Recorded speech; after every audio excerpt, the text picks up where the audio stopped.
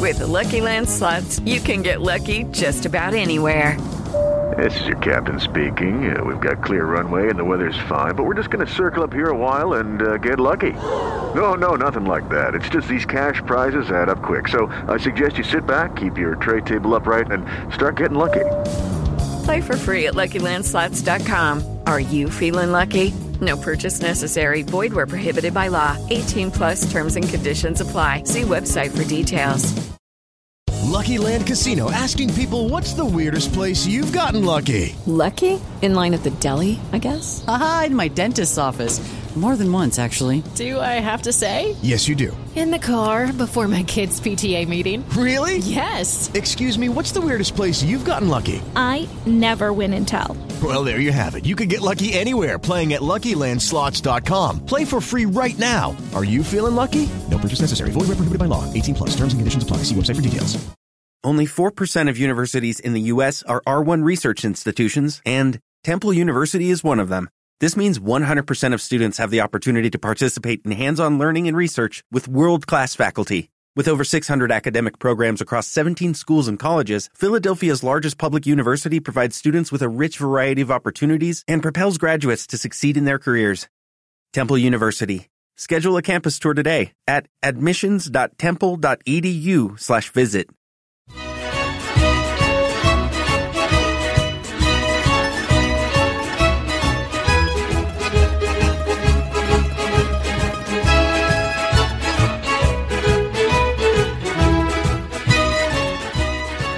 Hello and welcome to another edition of the Forza Napoli podcast.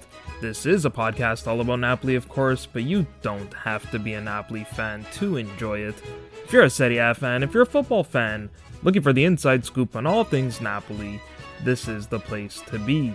I'm your host, Joe Fischetti. Thank you, as always, for listening.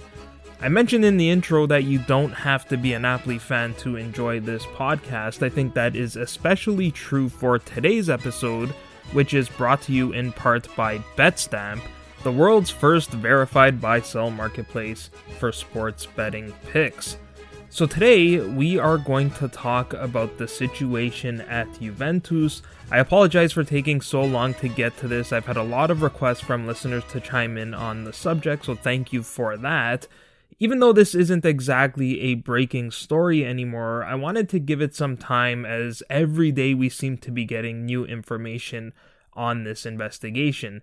If you haven't followed this story, perhaps you've been engulfed by the World Cup, let me fill you in on what's happened, and as always, I will try to be as objective as possible, even with an investigation on Juventus.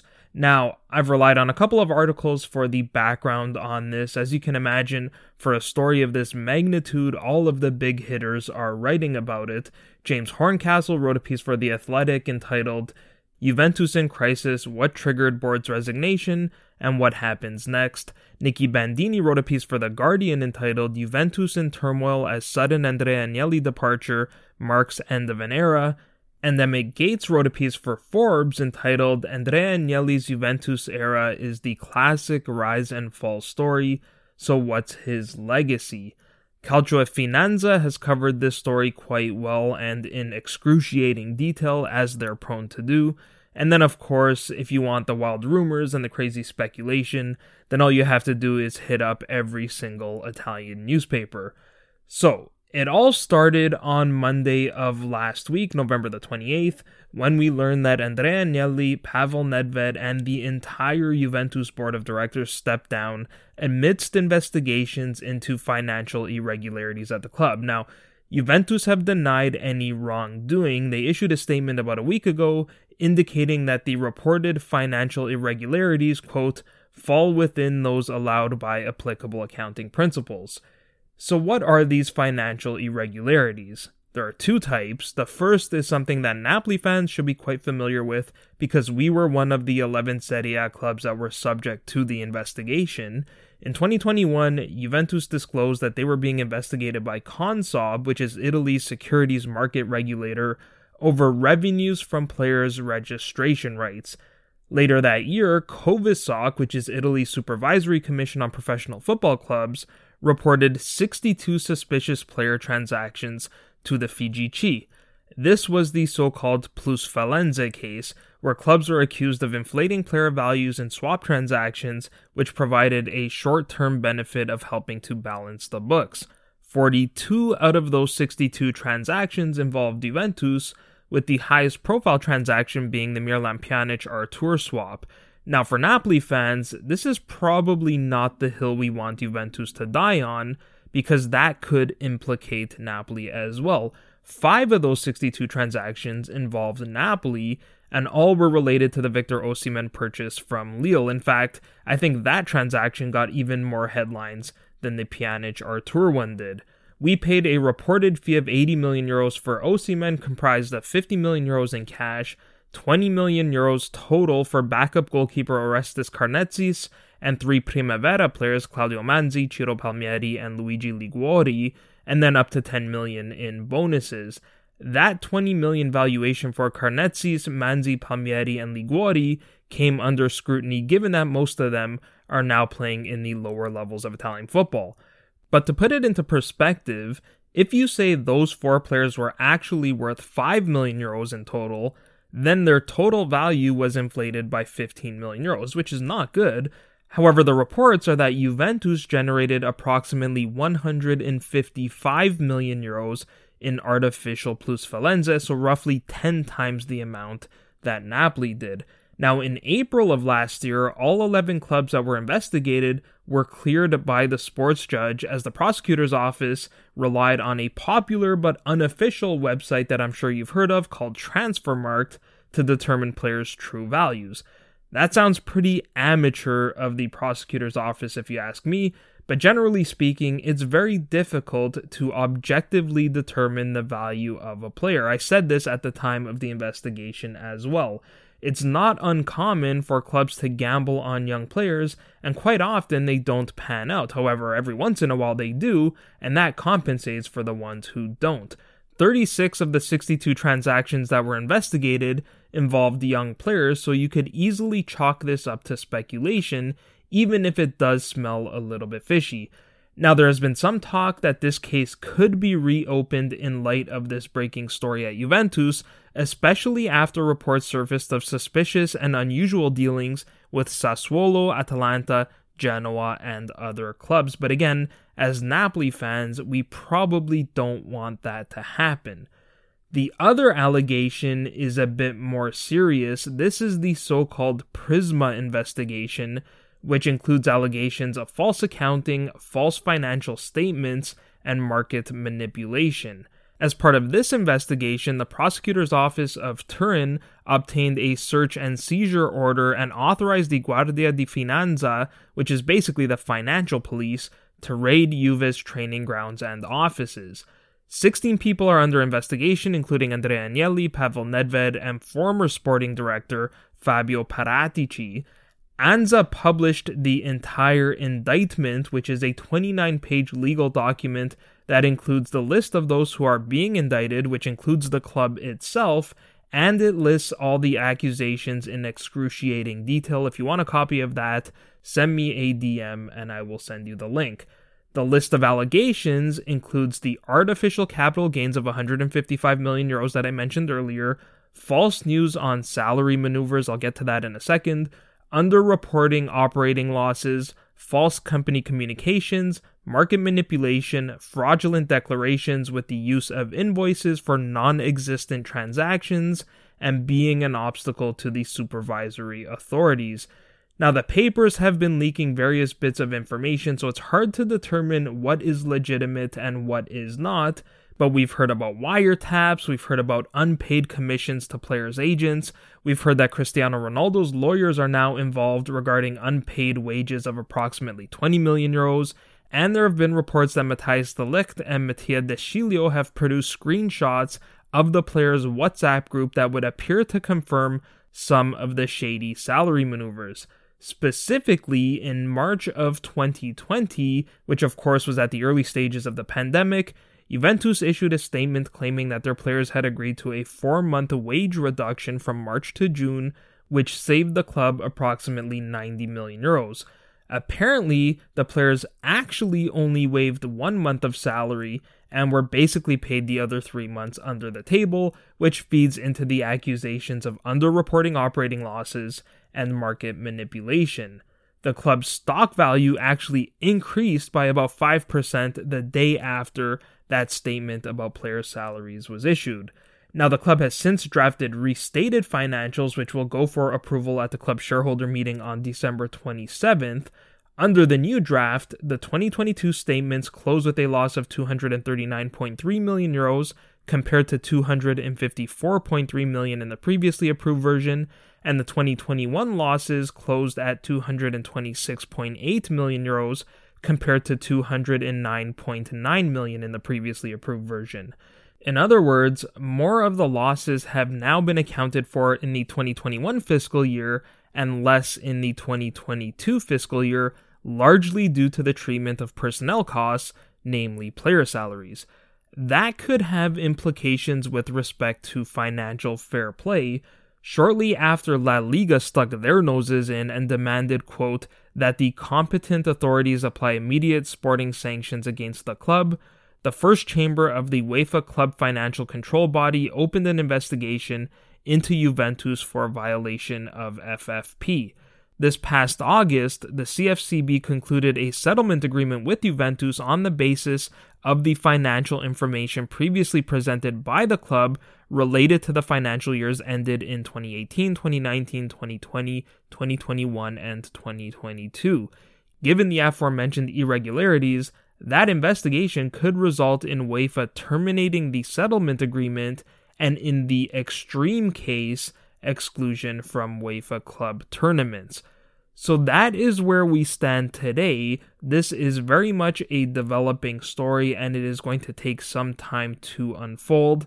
Until then, all we can do is hypothesize and speculate about how this might play out, and that is exactly what we'll do in part 2.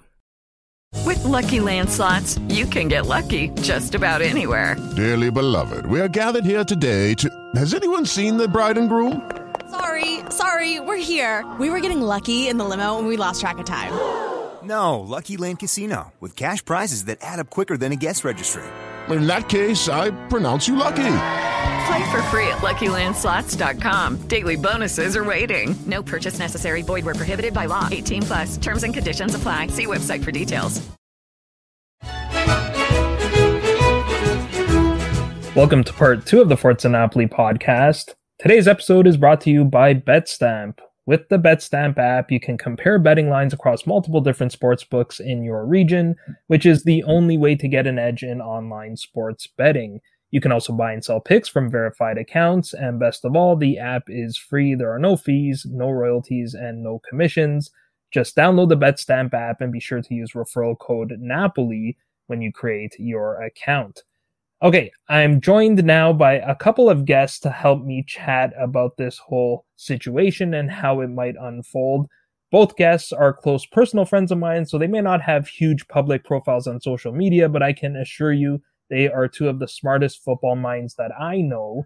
I'll start with a first-time guest on the show. He happens to be a financial expert. He's a CFA, and he has years of experience working both on the investment side and on the audit and risk side. Savis Platinitis, welcome to Forza Napoli.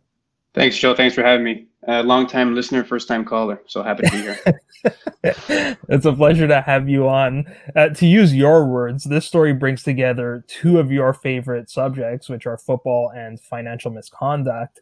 You're actually a massive Chelsea fan, and I've been waiting for Napoli and Chelsea to cross paths so I can bring you on the show. There's a chance that they could draw each other in this year's Champions League if Chelsea get past Borussia Dortmund and Napoli get past Eintracht Frankfurt. So who knows? Maybe we'll have you on again later this season. Our second guest is perhaps reluctantly making his second appearance on the show because he is a Juventino. And to use his words, he's here to talk about his team's downfall and destruction.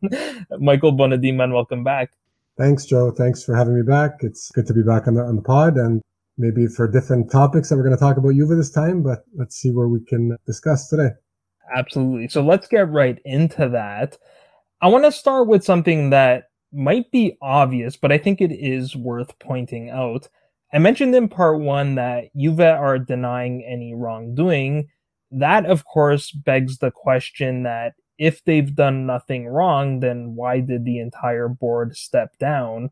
Those two things are difficult to reconcile. Now, obviously, it doesn't happen often that entire boards step down all at once. But Sav, in your experience, should that be considered a strong indication that the club has been engaged in some sort of illegal activity?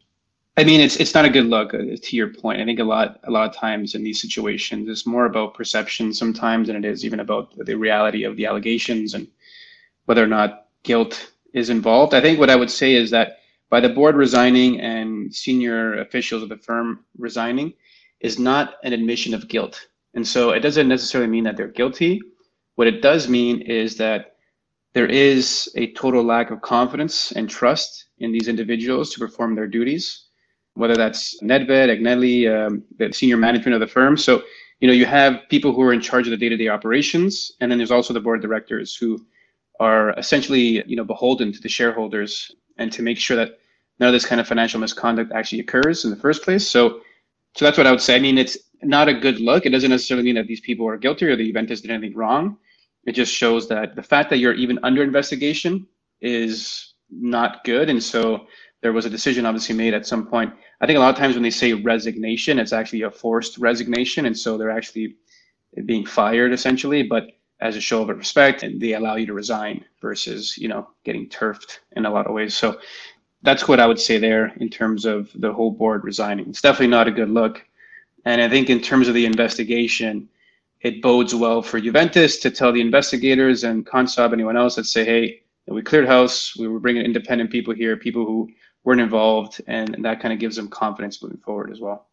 Okay, yeah, that makes sense. I mean, I think Juve's official position is that, at least in one of the statements they've released over the last week or week and a half, is that almost like this was just the club making a change in direction, which I guess could still, they both can be true, right? Like, exactly. Maybe it's related to this investigation, maybe it isn't. I tried to research reasons why an entire board might step down and found some examples. Sometimes it happens because, the board disagrees with the president's strategy, though I wonder why they wouldn't just fire the president in that case. And also in this case, the president is also the chairman of the board, and he stepped down as well. Yeah, that's where it becomes a little more difficult. When your CEO is also chairman of the board, you don't have that independence that you would. It's not great corporate governance and practice in general, but it is pretty common. You probably found that it's a pretty rare occurrence. It's not like it's never happened.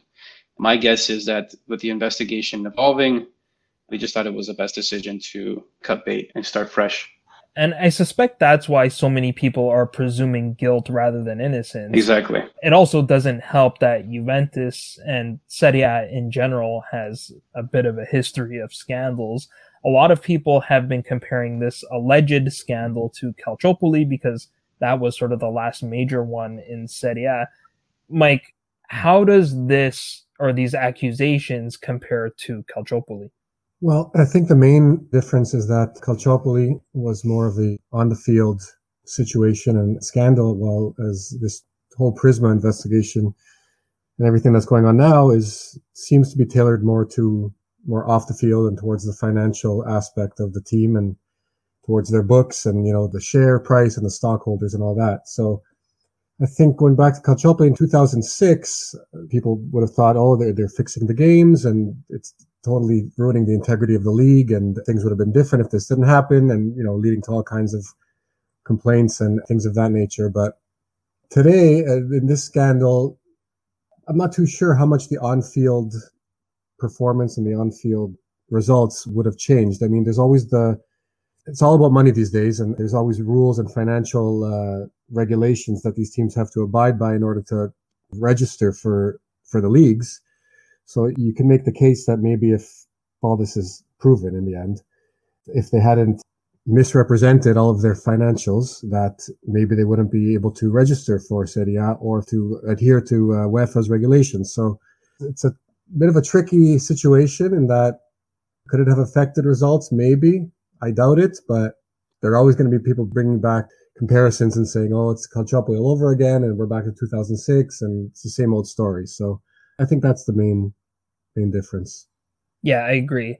Mattia Grassani is a sports lawyer who went on Rai Uno and gave an interview and talked about this subject of registering the club and whether that could be the reason that leads to certain types of punishments. I'll come back to that in a second, but to your point, I think one of the reasons why a lot of people are comparing this situation to Calciopoli is because they want to see the same punishment handed out. Basically, anyone who's not a Juventino wants this, which is fines, it's points deductions, and it's potentially relegation to Serie B. So I want to talk a bit about the potential consequences should Juventus be found guilty. And again, I'm trying to really make it clear that as of today, they are not guilty of anything. They're only being accused of something. Everyone right now is kind of jumping to conclusions. I suspect the punishment will depend on which, if any, of the charges they are found guilty of. Obviously, if Juventus prove that they have in fact complied with applicable accounting principles, then there won't be any punishment. Now, it seems to me that the most likely scenario is Juve are found guilty of some of the Prisma charges, but maybe not so much the plusvalenza charges. Those are a little bit more difficult to prove. Those financial irregularities are very much white-collar crimes. They're the type of crimes that any public organization can commit. It doesn't have to be a sports franchise. Sav, what type of punishments are sort of typically handed out for these types of white-collar crimes? Yeah, that's a great question, Joe. I think you kind of hit it on the head, and that's kind of where this is a funny intersection between football and finance, where the crimes really being alleged here don't really impact the football at all, or aren't really involving the football. It's more, financial fraud, market manipulation, the fact that Juventus is now a publicly traded company.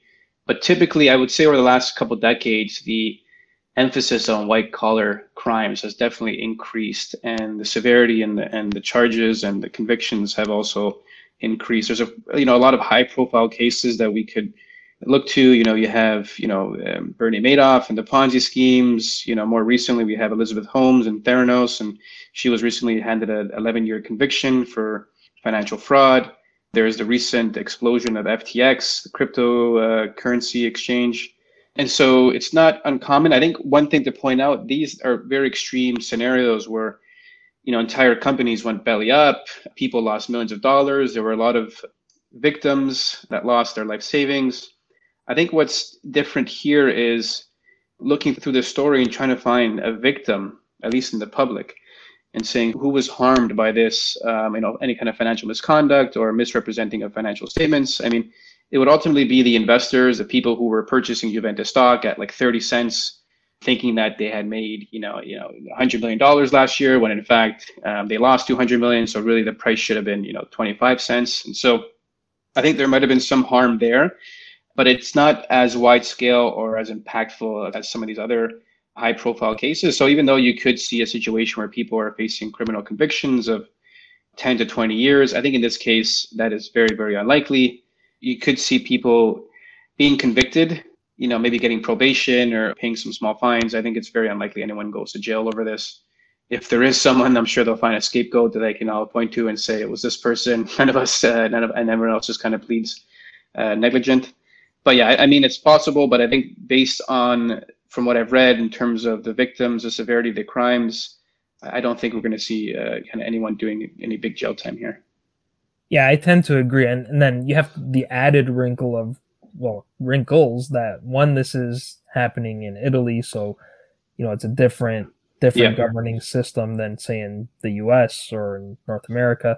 And then the other is that this is a football club. And we've seen numerous examples of football clubs breaking rules, but through whatever connections they have, they seem to get lesser punishments or things are dragged on to the point where they're past the statute of limitations and things like that. I think what's unique here too, Joe, is that this is the first time it's happened to a company that's publicly traded, as far as I know. And so that's what it adds. That's an extra piece where now you have Consob and the securities regulators involved and the securities commissions. And so that is maybe an interesting point here to like future, other clubs who have been thinking about, hey, maybe we list our shares on an exchange. Now they're thinking, hey, if we do, we're going to be held to an even higher standard in terms of who's looking at our financial statements, the people kind of poking through our things. And so, yeah, I think that's an interesting point there and something to consider as well for the future of football and what this case will have on that. Yeah, and to your point earlier as well, that the fact that the entire board has resigned, which might have been a forced resignation. There's also, I believe, Juventus hired Deloitte to do an internal audit, and you know, all of these things suggest that they're cooperating with the investigation. And I think that generally helps when it comes to sentencing or punishments if they're found guilty. Mike alluded to this earlier, but all of this is sort of off the field stuff. So the chances that they're going to be getting on the field punishment seem sort of slim to me. I think it's difficult to demonstrate how these financial crimes might influence the results on the pitch. At first I thought, okay, maybe these financial irregularities have allowed Juve to purchase players, and then those players have improved the results on the pitch. But I think we need to distinguish between things that are done for accounting purposes versus things that are done for financial purposes. And what I mean by that is that many of the allegations are aimed at things that were done just to sort of improve the books of the club. That doesn't mean that Juve couldn't necessarily afford to purchase players. We talked about this offline a little bit, but Exor has injected, hundreds of millions of euros over the past few seasons. So if they really wanted to buy certain players, they could simply inject more cash, at least to pay down whatever debts they have so that they could afford to buy more players. I mentioned Mattia Grassani, who's this respected sports lawyer. He painted a bit of a grim picture in that interview with Rai Uno, where he said that there's a rule stating that if a club enters a season based on altered documents, then they could be excluded from the season, they could be relegated, or potentially even lose past Scudetti. I assume that's what Mike was talking about in terms of registering the club for the season. I'm not terribly well versed on this, but I think the league has specific financial requirements such as minimum debt to equity ratio, things like that, and those things are constantly changing. The other accusation that could potentially get Juve into trouble are these reported dealings with clubs like Sassuolo, Atalanta, and so on. We've seen transactions involving players like Manuel Locatelli and Mehdi Demiral that had what seemed to be very favorable terms for Juve. Now, we need to be careful here, at least as far as Napoli fans go, because the payment terms for Raspadori's transfer to Napoli are also very favorable for Napoli. Now, I don't know if there are wiretaps that may implicate someone like De Laurentiis or Cristiano Giuntoli. It seems like there are wiretaps that could implicate some of the executives at Juventus. I'm not even sure if those can be used in court, though. I just don't know enough about Italian law to say one way or the other. Then you have to ask, does that alone warrant point deductions or relegations? And I guess that's for the courts to determine and remains to be seen, but I really doubt it. So for any Napoli fans who are hoping to be awarded a Scudetto for a past season, I wouldn't hold my breath on that. I mean, the Prisma investigation was for, I think, the last 3 seasons. So even if Juve were docked points for the previous seasons, it wouldn't be for 17-18, which was when Napoli came closest to winning the Scudetto. Even if 18-19 was part of the investigation, I think Juve would need to have been deducted like 12 points because Napoli were so far behind that season. So I'm not expecting any past Scudetti. And, there's also the potential that even if they were found guilty, that like with Calciopoli, at least I think one of the 2 seasons, they just strip Juve of the title but leave it unassigned. So nobody gets the Scudetto. Okay, that will do for part 2. In part 3, we'll talk about how the league would be impacted if Juventus really were relegated and how, if at all, this off-the-field situation might affect the performance. Judy was boring. Hello. Then Judy discovered ChumbaCasino.com. It's my little escape. Now Judy's the life of the party. Oh, baby, mama's bringing home the bacon. Whoa, take it easy, Judy. The Chumba life is for everybody. So go to ChumbaCasino.com and play over 100 casino-style games. Join today and play for free for your chance to redeem some serious prizes. ChumbaCasino.com. No purchase necessary. Void where prohibited by law. 18+ terms and conditions apply. See website for details. Of the team. Hello, it is Ryan, and we could all use an extra bright spot in our day, couldn't we? Just to make up for things like sitting in traffic, doing the dishes, counting your steps, all the mundane stuff. That is why I'm such a big fan of Chumba Casino. Chumba Casino has all your favorite social casino-style games that you can play for free anytime, anywhere with daily bonuses. That should brighten your day a little. Actually, a lot. So sign up now at ChumbaCasino.com. That's ChumbaCasino.com. No purchase necessary. VGW Group. Void where prohibited by law. See terms and conditions. 18+. Team on the field. Welcome to part 3 of the Forza Napoli podcast. If you like the show, consider becoming a patron at patreon.com/Forza Napoli pod. It's entirely voluntary, there are no set tiers, but it does help me to continue to produce content both on the show and on our website at forzanapolipress.com. Okay, so we are all in agreement that the chances of Juve being relegated are pretty slim, but I do want to talk about the hypothetical situation in which Juventus are relegated. For anyone who follows Carlo Garganese on Twitter, I've had him on the show. He's actually a great guy, but he does like to stir the pot on social media. And he got a lot of people on Twitter riled up, responding to all the other fans who are hoping for Juve to be relegated. So he tweeted, "If you're an Italian football fan and you're cheering for Juventus to be relegated, you are an idiot. If Juventus are relegated, that is the end of not only Juventus, but your club and the whole of Italian football forever. 2006 already destroyed Serie A. This would be the final nail." Now, it didn't help that he called everybody idiots, and he was being a little bit dramatic to claim that it would be the end of Italian football forever. But I am curious to know both of your thoughts on this idea that Italian football needs Juventus. Sav, you're pretty neutral on this, so I'll come to you first. Yeah, I mean, I think that's a bit of an overstatement. I think people tend to overreact in these scenarios. They kind of jump to the most extreme case. When I was first thinking about this, when it first came to light, I said, if Juventus is regulated, docked points, if they're banned from the Champions League or European football, it's going to be a momentary, a small blip in the history of the club. I think long term, I think Juventus will be fine. I don't think there's going to be any issues with the Serie A as well. I wouldn't know if I would correlate what happened in 2006 and I guess the bit of a downturn that Serie A took in European football. I wouldn't necessarily correlate those two exactly together because, clubs that weren't implicated also performed poorly over those years, and Juventus seemed to do just fine when they came back and won 9 Scudetto in a row. So, yeah, I think it's a bit overblown. I think worst case, if Juve were to get regulated, they would come back up after 1 year, and then they wouldn't drop any players. Probably everyone would stay on like they did last time, and it'd be fine. So I think that's a bit overstated. I don't think it's going to cause a collapse of Serie A or anything like that. I think that's a bit overblown. And I think that's an extreme worst case scenario. I don't necessarily foresee that happening. I think we touched on this previously. I think it's difficult in this scenario to prove specifically the advantages they received on the field. It's more likely they're hit with fines, in other areas, maybe have a transfer ban as opposed to getting regulated directly, or even docking points in previous seasons. It would be another punishment, I think, where they could still look at it and say, hey, we hit him hard and not have to go to that extreme.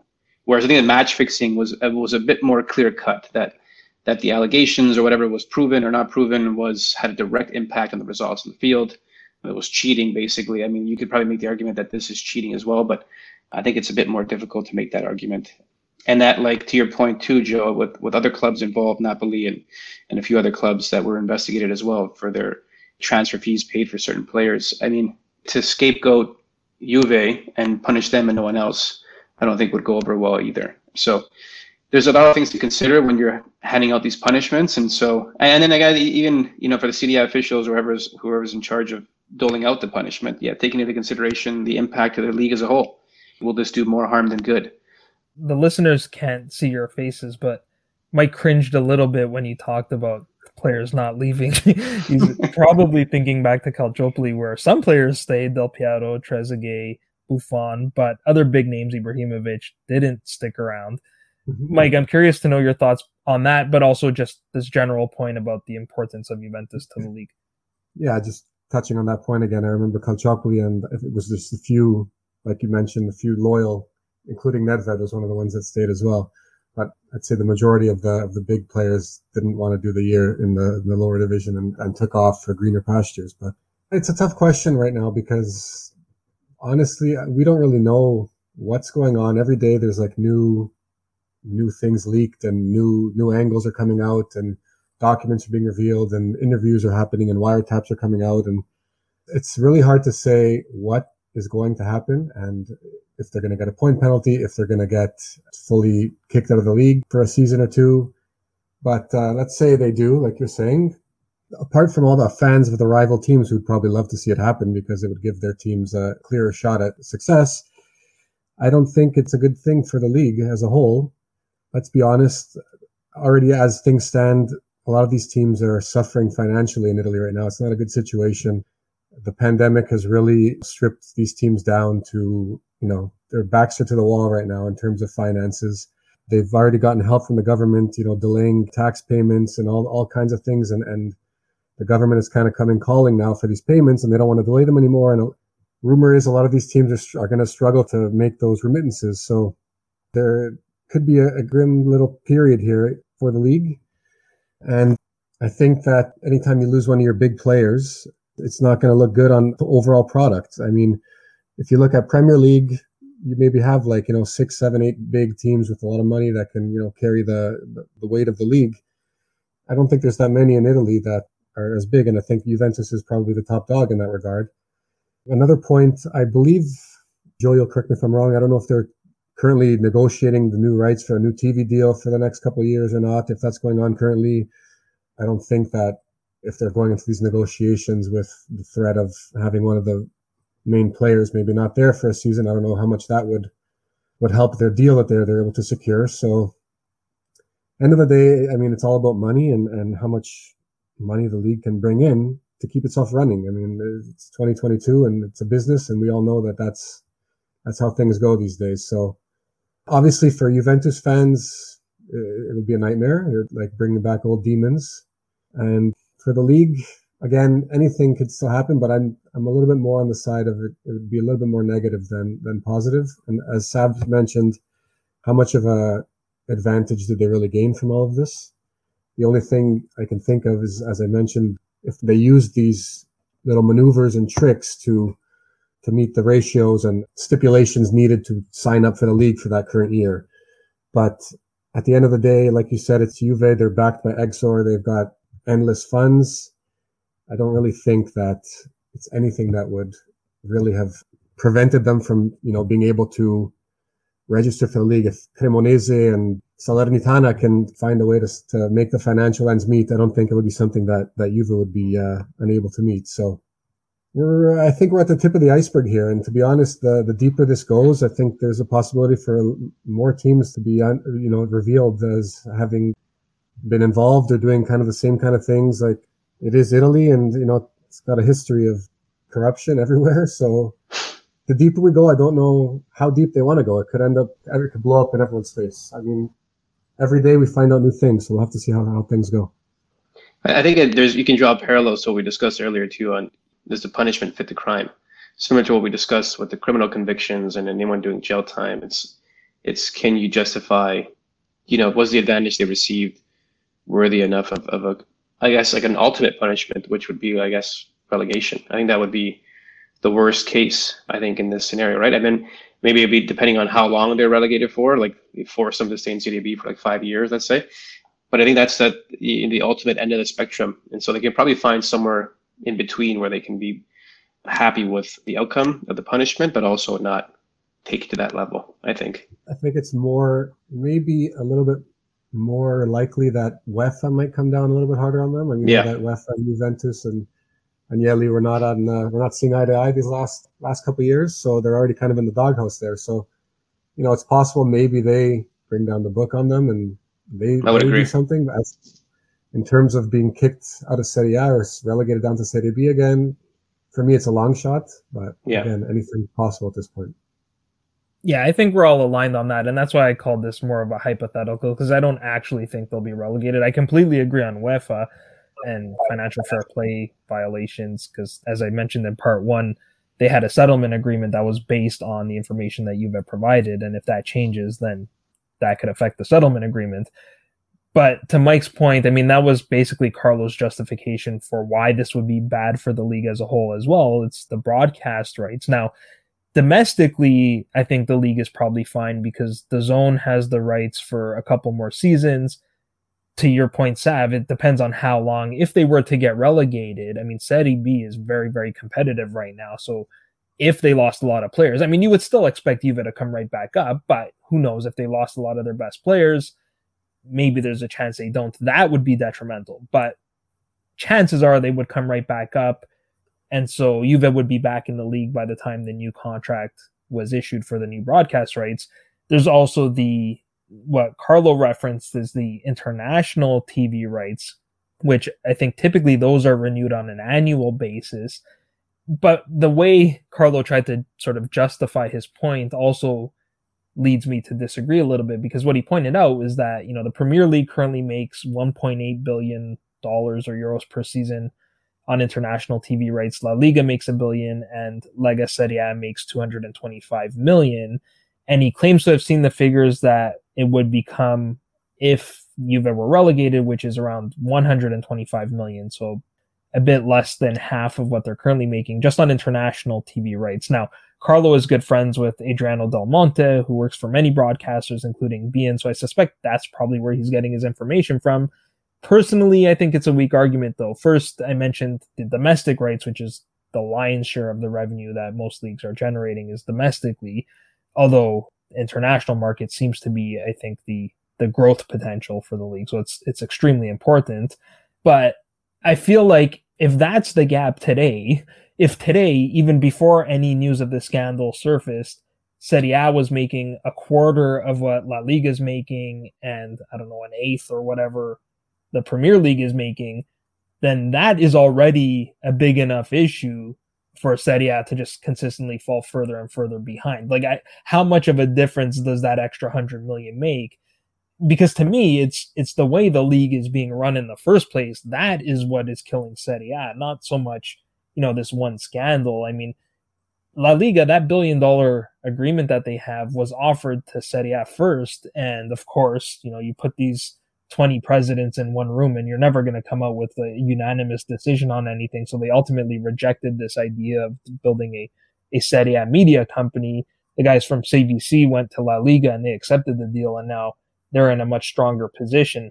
And the last thing I'll say is, in my opinion, Serie A is currently not as dependent on Juventus as La Liga are on Barcelona and Real Madrid. That might have been the case 3 or 4 seasons ago, but Juve haven't won the last 2 Scudetti.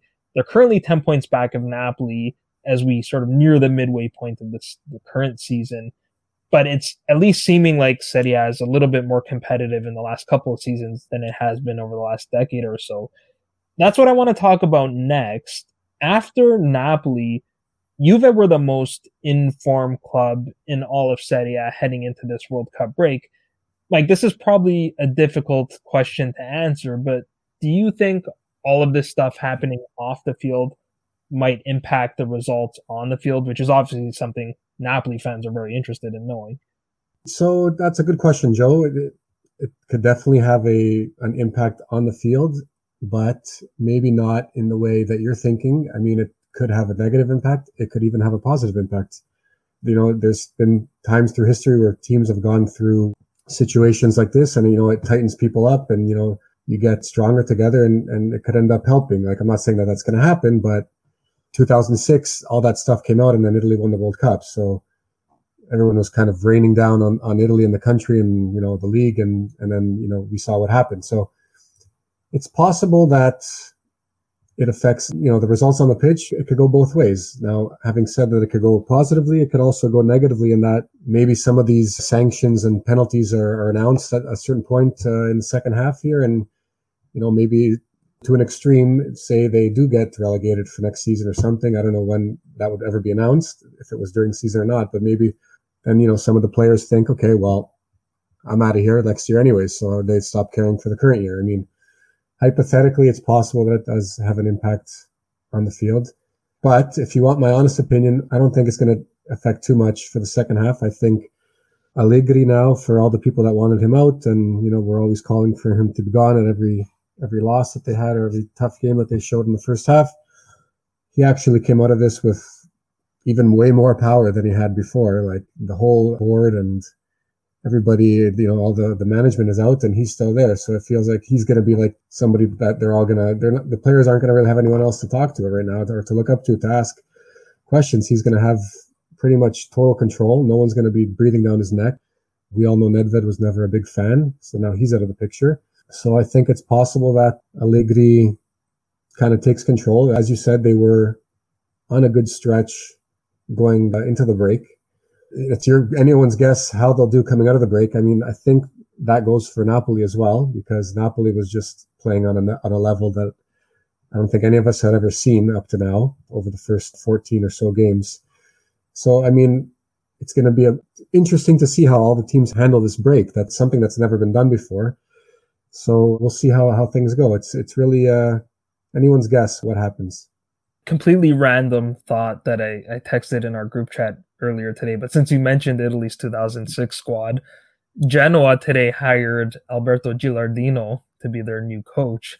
So we now have, I believe, 5 members of that squad coaching in Serie B at the moment. I think you have Cannavaro at Benevento, De Rossi's there, Grosso, I want to say at Frosinone, Inzaghi's there. He's like the king of Serie B. He can't quite make it in Serie A. On Allegri, it's funny because a lot of people were calling for Allegri's head earlier in the season, but he's really turned the ship around. Juve have won 6 straight matches heading into the World Cup break. They've conceded only 7 goals all season, which is easily the best in the league. And it's very Allegri, very Juventus when you think back to that streak of Scudettos, even if obviously he wasn't in charge for all of them, but probably the second half of them. And he's probably the perfect coach to have in this situation in terms of just ensuring that the players are not distracted by everything that's happening off the pitch. So unfortunately, I tend to agree that for Napoli fans, I wouldn't necessarily view this as giving us an extra bit of an edge in terms of the race for the Scudetto. That's basically all I wanted to cover today. But Sav, any final thoughts before we wrap it up? Yeah, I would just, it's funny that last question about how it would impact the on-field product. I mean, as a Chelsea fan, we've seen a few scandals ourselves over the years. And I think Mike, said it well, where it's really hard to predict how the team will react. I mean, a lot of times they could take this news and look at it like us versus the world and everyone's against us. And it really just kind of bands them together. Or it's a big distraction with questions and reporters every day after practice and every day after every game. And maybe they have a hard time dealing with that. And even the Allegri, now looking back, knowing what we know today, it's like, I was wondering during their run of form where they were losing a few games if his time would be up, and they stayed with them. And it's like, okay, was it a football decision or was it a financial decision? Where it was going to be too expensive for them to cut him loose and hire someone else? Or was it one they thought that he would be able to right the ship? But regardless, he's still there, and it seems like he's the man now. And let's see what he does for the rest of the season. It is interesting, definitely an interesting case. I feel like over the last few years, I've been saying we're living through interesting times quite a bit. But I think this is a good case study. I mean, regardless for whatever happens moving forward, and I think other clubs around Europe will be on notice. I mean, I think Juve is probably not the only club that's probably working with a little bit of funny accounting to kind of make things balance. And so there might be a bit more scrutiny for everyone involved. So I'm curious to see how things go. Yeah, absolutely. Mike, any final thoughts? Yeah, I think I've been coming off as a little bit of defensive of the club, as would be natural of me being a supporter. But I do want to mention that I think this change, the stepping on the board of directors, I'm actually happy, because for years I was never really a fan of the management. I couldn't stand Paratici, and I loved Pavel Nedved as a player, but I never really understood why he was there, what he brought to the club as the vice president. So I think going forward, this could end up being good, because it's been a few years now that the club has kind of just been operating without a clear path, without a plan, not really knowing what they're doing, kind of going in one direction, 1 month in the total opposite direction, the other month signing players that they didn't need, having gaps in the formation in different parts of the field, kind of just swapping good young players for questionable other players. So it was just time. I was a big fan of Agnelli. He came in, he really turned the club around over his 9 years, but I think it was just a classic case of maybe, getting a little bit greedy, biting off more than he could chew.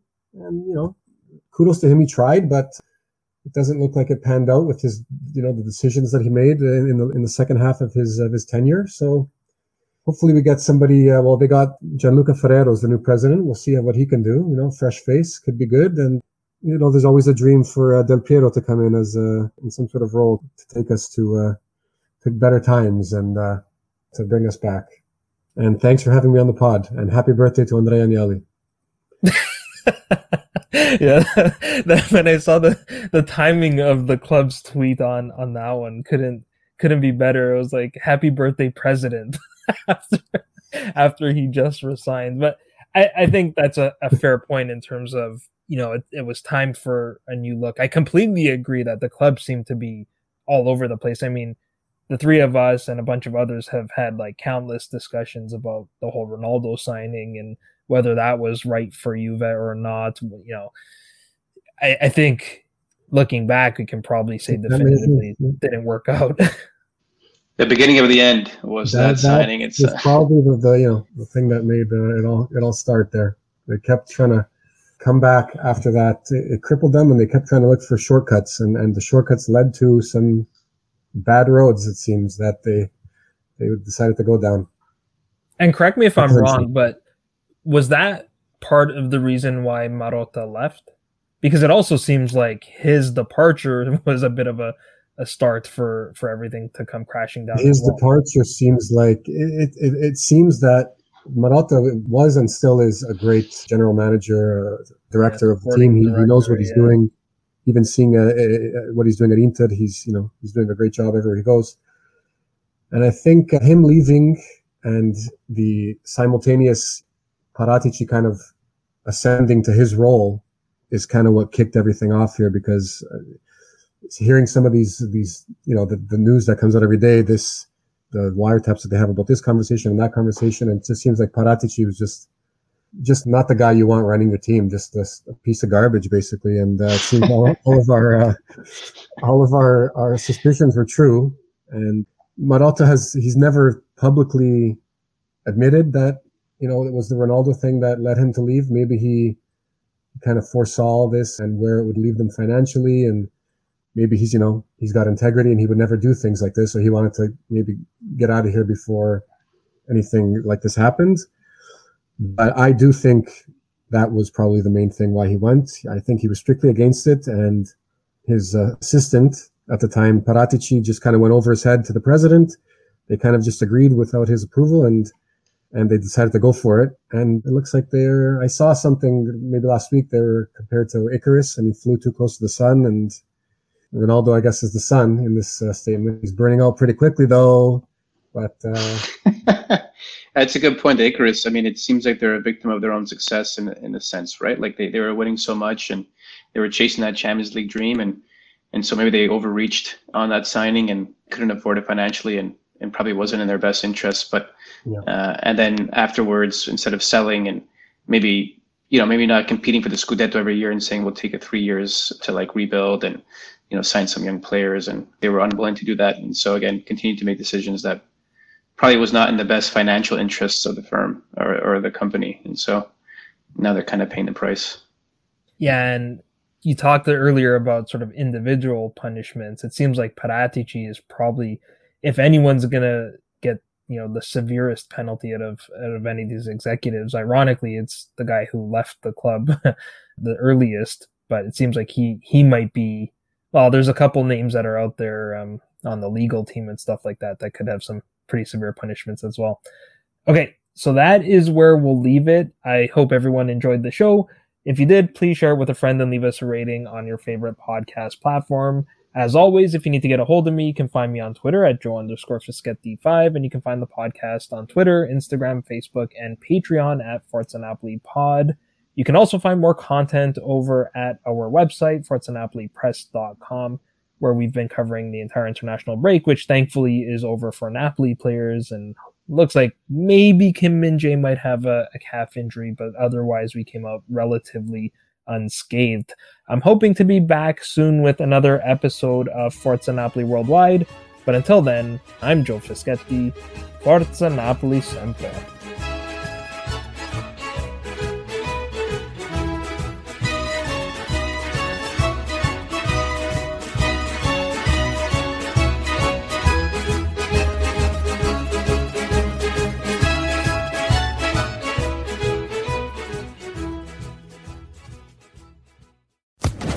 Social Podcast Network.